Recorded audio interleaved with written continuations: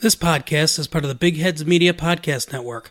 Go to bigheadsmedia.com for more great podcasts. This is Tucker Booth back here with From the Back Tees and Rappers Don't Golf. I have a very special guest on the phone right now. Scott Van Pelt, ESPN anchor of note, is on the phone talking with me a little bit today about my upcoming piece with Michael J. Whalen. Scott, how are you doing today? I'm all right. Thanks. How about you? I'm doing very good, man. Thanks for taking this call on a Sunday morning. I imagine this is a busy day for you, so we do appreciate you taking the time out to do this. I guess for starters, I'm doing a piece with Michael J. Whalen, who was one of the original founders or original producers, I should say, at the Golf Channel. And it's called I Built a Masterpiece and Then I Fell Apart. Michael says that you were someone that he always believed in and that he originally saw the spark in you back when you were just hanging in the library and playing golf with him and Paul Farnsworth. So I guess my first question for you, Scott, is tell me a little bit about how you met Michael J. Whalen and a little bit about how he and you became acquainted. Well, I was there at the Golf Channel when it was starting. Paul Farnsworth, who, if I say Farns, that's who I'm talking about. Farns was a guy I worked with in D.C. When I was an intern there, and when the Golf Channel was just starting, Farns said, "You got to come down here." And I visited, and I didn't have anything going that was really worth staying in D.C. for. And I got down there and I was going to be a behind-the-scenes guy. I was going to do production stuff, and it was a startup. We were putting Wonderful World of Golf on TV, like Chichi Rodriguez from Dorado Beach. That's what it was. And early on, obviously before we went on the air, I met Mike, and like Whalen was fascinating because he was this dynamo. Like if you were to close your eyes and picture like what would a TV executive from HBO, like what would that look like? It would look like Whalen. It was a guy that was immaculately dressed and had this really confident persona, but not off-putting. Like I'm not describing somebody that was like a cliche or somebody that you like didn't like. You were just sort of drawn to him. He had this sort of an aura of this guy that was going to launch a network and was just had this great belief that it would happen. And in the months leading up to the launch of the network, it's hard to describe in a short period of time. I'm not good at that anyway, but there were just a number of these different opportunities where I was around, and they were filming stuff just for the sake of filming it. And I was just kind of this knucklehead that was doing like bad impersonations and doing like these impromptu interviews.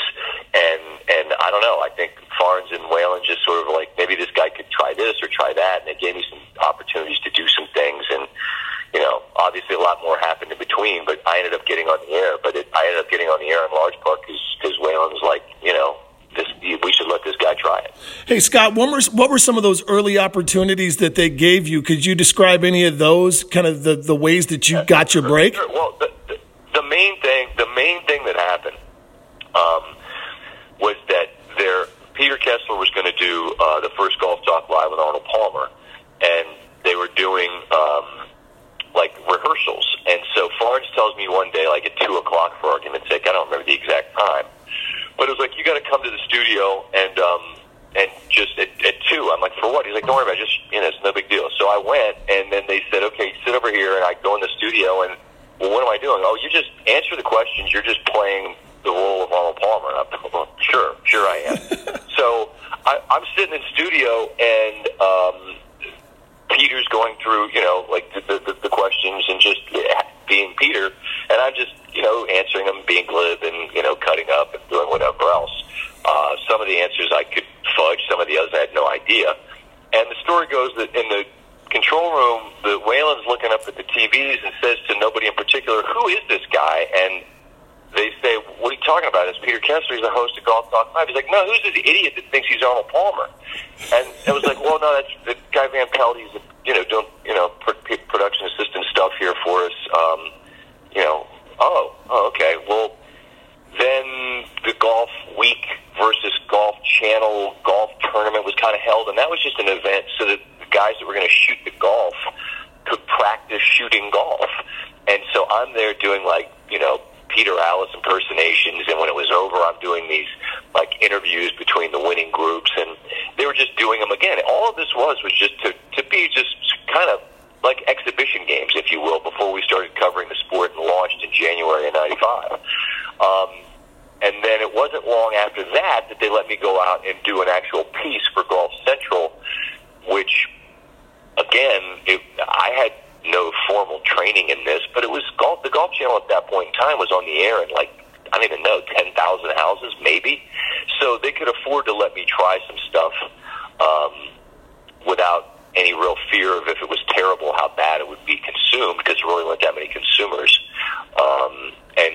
And then the first event that they sent me to cover as an actual reporter was the '95 NCAA Golf Championships, and that's where I met a freshman from Stanford named Tiger Woods. And now, 20 some odd years later, you and I are talking on the phone, and I've got the career I've got because I met Tiger, and that's the simplest thing about this. Like, I got where I got because I ended up meeting Tiger, and he and I developed a great professional relationship.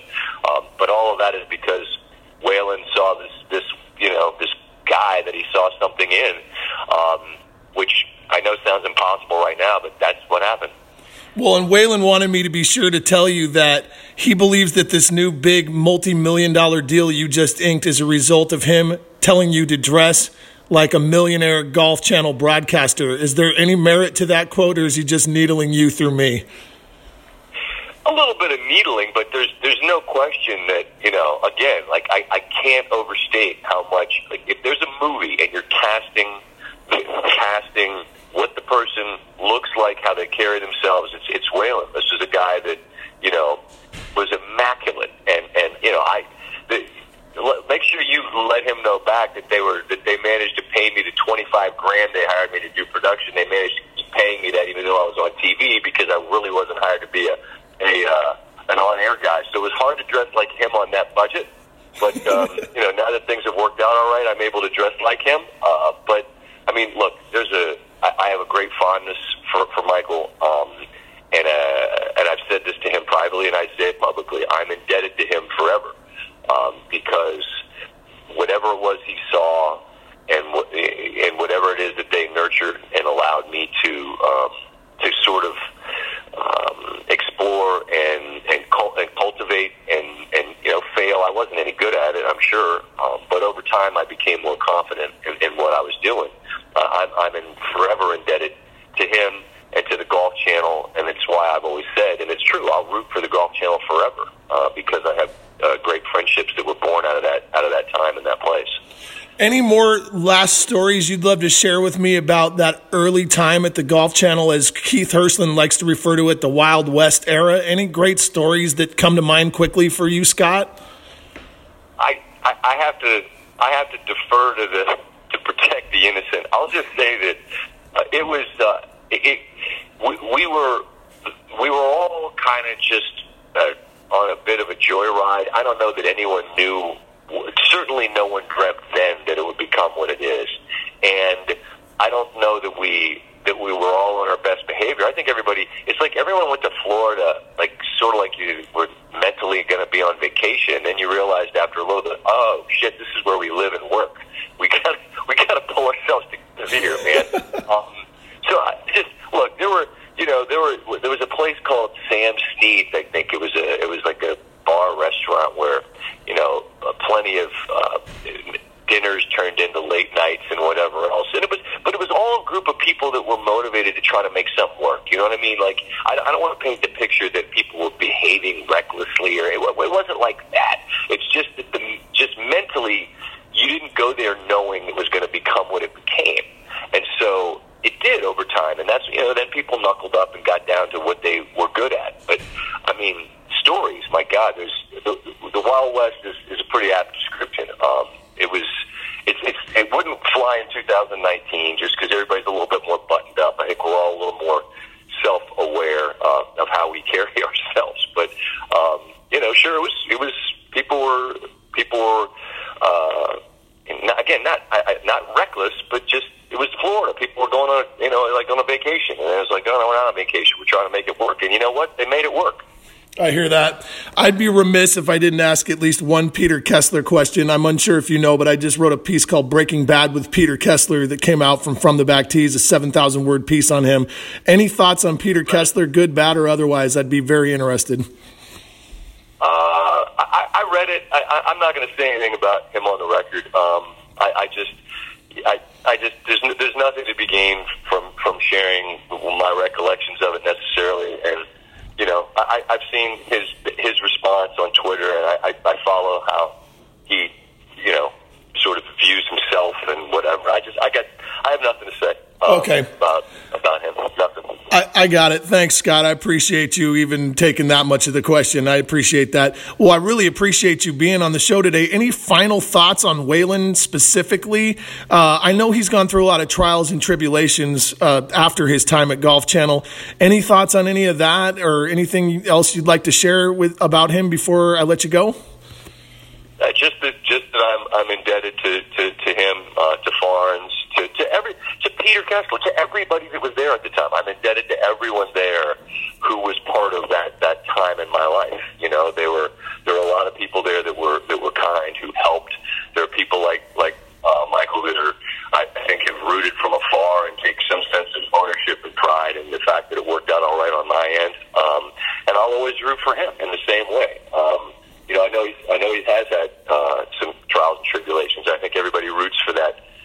That a final triumphant act for him in whatever capacity he wants it to be. But in describing that the craziness of that place, yeah, it was crazy. But the idea was crazy, so it required a little bit of people taking it to the edge and the limit to make it all work, and it all did because of a lot of really brilliant people.